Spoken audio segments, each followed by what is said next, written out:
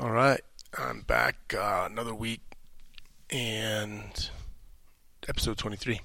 I'm pretty excited about this one today because it's something I've been thinking about. And then, of course, a conversation yesterday, 2 days ago, just like another piece of information came into it, and I've been excited to record this. But anyways, just finishing up a week-long event with the Travis Manion Foundation and in support of Steve's Club of Denver, and leadership expedition that I host every year with these guys. And just like always, emotionally spent yesterday, basically worthless because it was such a rewarding experience. And then, obviously it's just exhausting because you're working and you're trying to put on your best effort. But, you get an emotional place and you hear things and you share things and you're processing things and you're just tired. So, rested all day yesterday, got ready for another event today. Yes, that's getting ready to happen. Awesome, Freya. Freya, that's awesome. Perfect. Hey, I'm going to pause this for 1 second. And so I'm back again. Man, I either got to get more professional or something. But it is kind of funny. It's like one dog barks outside, the other dog has no idea what's going on, but they decide to bark. And it's like, yeah, hey, you're adding no value. And I actually think there's something there. Oh, leadership-wise, one person talking and feeling you have to continue. You have to talk over or add on at the end. I said something this week, actually, with the Travis Manion Foundation about I don't need to ice an already frosted cake. You know what I mean?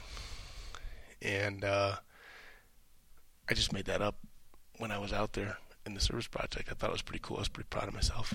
But, never underestimate somebody so full of themselves feeling like they have to always add on to somebody else's good stuff instead of just letting it sit. Anyways, where are we at? Travis Manion Foundation. Look them up, man. Look them up. They're pretty cool. Then you can see what we do here on this one if you follow Instagram accounts or whatever you do. I'm not going to talk about it on this podcast. So, what I do want to talk about is a poem by Robert Frost. It's funny. You just do a quick Google search and you'll find all kinds of stuff on it.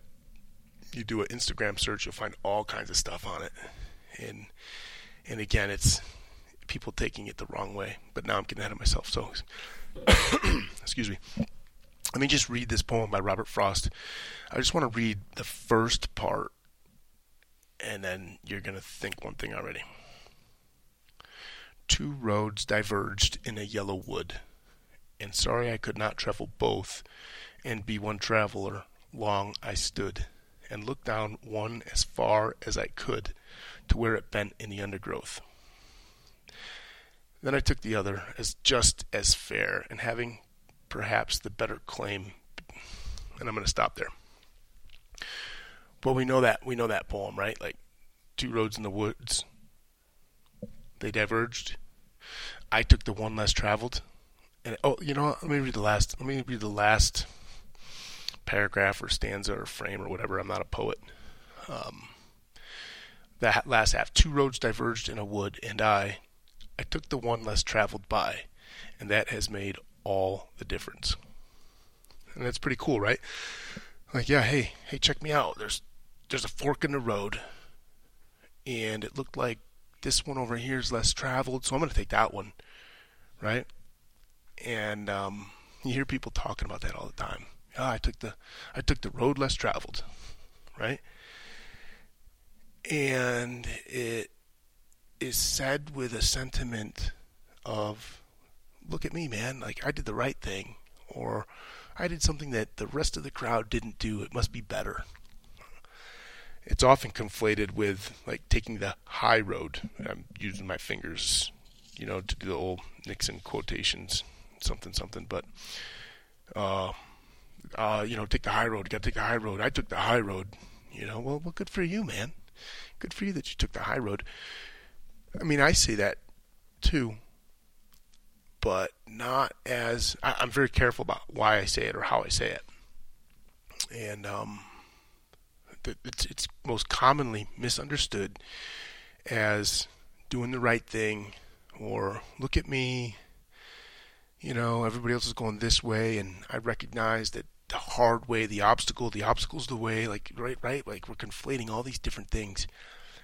And when you sit down and you read the whole poem, you realize that this isn't what Robert Frost is talking about, and you can actually dissect this poem, and it can be indicative of when people say that, they're just chest thumping. Right? Hey, check me out. I took the road less traveled. Hey, check me out. And they like to cage it or like cash it in a way that pretends to be some magnanimous thing or a significant thing because of moral virtue or something like that, right? I took the road less traveled. I took the high road. And I'm trying to figure out why. Well, because I want to drift it into thinking outside the box here in a second, but and I also don't want to be redundant about pounding this poem. I want people to go in and just like Google it. It's a 2-minute read, and then you can look at like poet notes that discuss how it's misread and interpreted. And I use it when I hear people talk about, I took the road less traveled. I took the high road. To me, it's a flag. It's a flag. Well, why did you do it? Did you do it just so that you could say you could do it? Did you do it by accident, and now you're just trying to take credit for something that you did by accident? I mean, are you just a douchebag because you want to be different? Being different for the sake of being different? And none of those reasons have anything to do with being an emotionally intelligent individual. None of them. In fact, when you read through the poem, you'll find out that the two paths were equally similar. Just one went left, one went right. You don't always have to take the hard way for the sake of taking the hard way for attention. When you do take the hard way or the high road or that road less traveled for specific reasons that are well thought out and well intended, not by convenience, then maybe we can say, okay, hey, cool, right? Like, you did it for good reasons. We can dissect that. I did this when everybody else wanted to do that because I saw what was right or whatever. But what's funny is when you have to identify it and say it out loud, when you have to use your words to bring attention to it, it already makes me think like, yeah, you're suspect. Just do it. Who cares? Who cares who knows what road you took? Who cares who knows what connection you made with so-and-so and talked about so-and-so and made a change in so-and-so? Who cares? Why do you have to bring attention to it? Just do it. And I mean, that ties me back to the whole Ralph Waldo Emerson quote that I mentioned on the Spartan Up podcast a couple weeks ago. Let your actions speak so loudly that I cannot hear your words.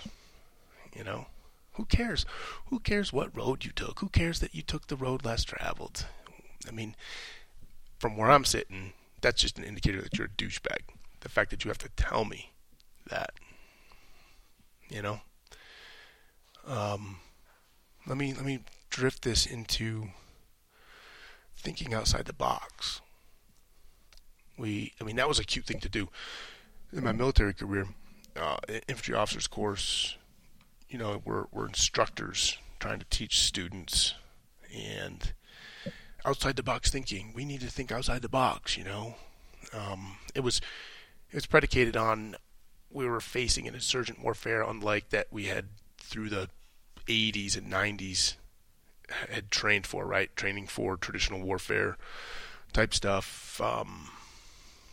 Even despite like some of the finer nuances of the harder stuff of Vietnam, but we started fighting an insurgent warfare, and that was it was a little bit different than traditional warfare, offense, defense, fixed positions, strengths, weaknesses, surfaces, gaps. I mean, it's similar, but being applied in different ways, And so we had to think outside the box, so to speak, or the standard or the training norm or the protocols in order to adapt and evolve to an evolving enemy that had a faster cycle of being able to adapt and evolve because we were constricted not only in mind but in practice and training and bureaucracy and whatever.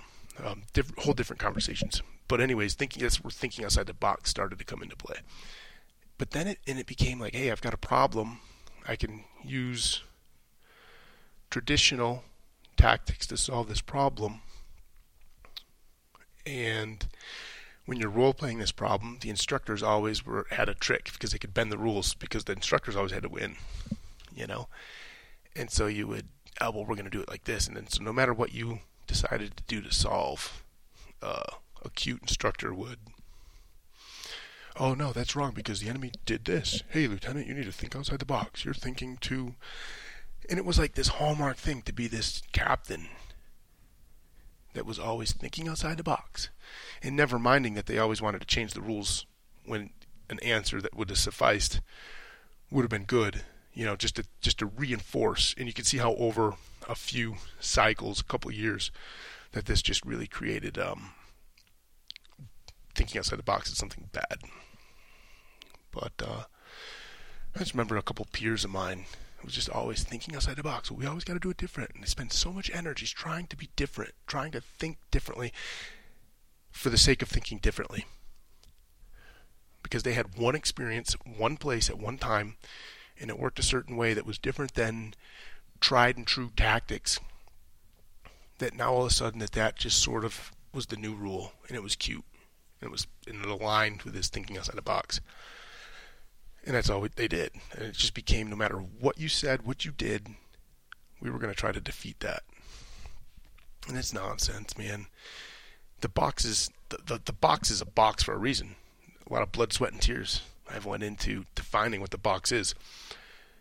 And if you're just thinking outside the box for the sake of thinking outside the box, you're wrong.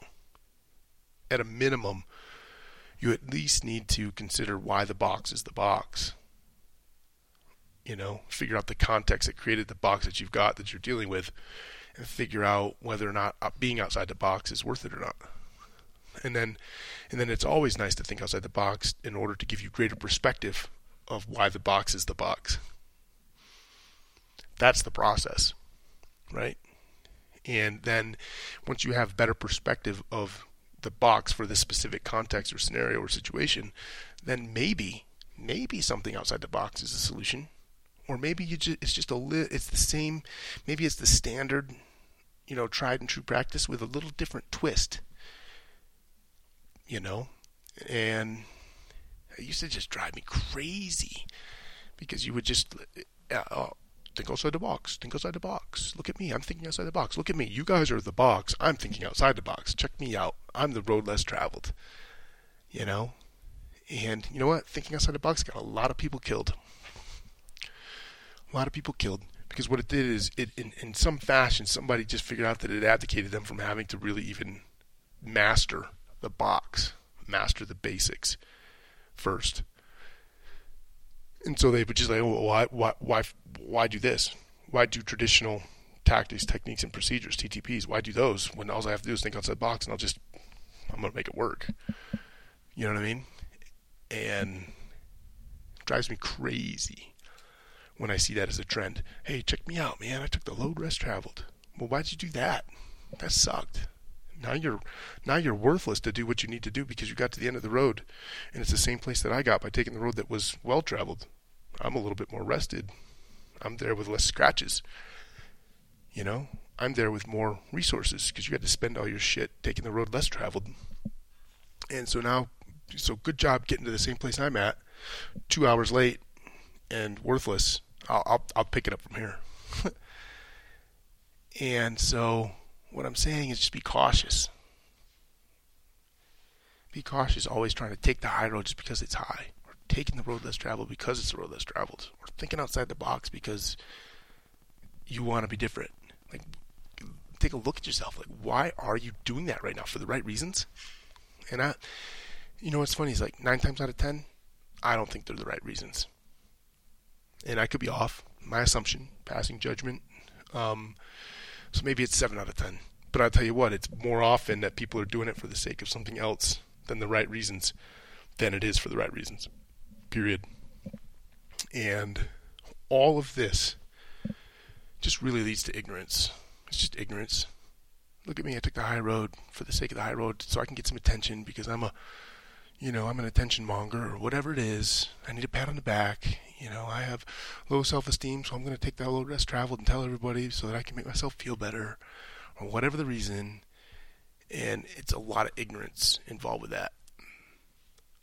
Understanding the whole poem. Understanding what the poem is really about.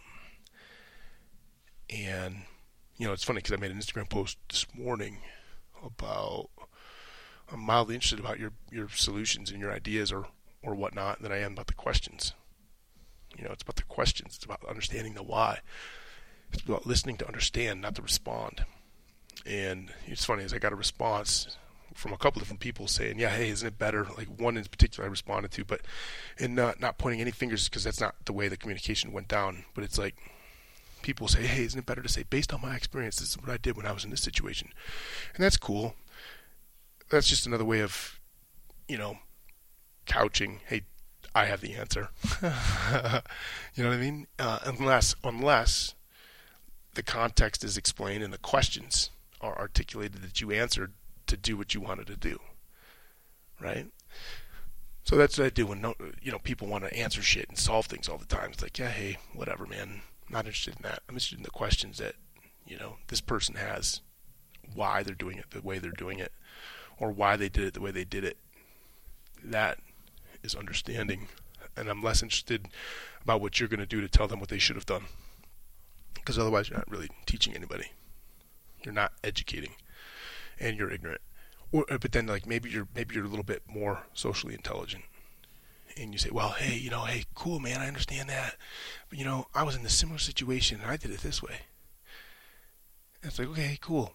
All you're doing is just saying, hey, do it my way. You haven't even figured out yet whether the situation was the same. You haven't even asked any questions yet to even figure out if the situation that you were in is even what this person's talking about. Because you haven't asked any questions. Or maybe you have, but you haven't asked the right questions. So immediately when I hear people doing this, it's like flag, flag, flag.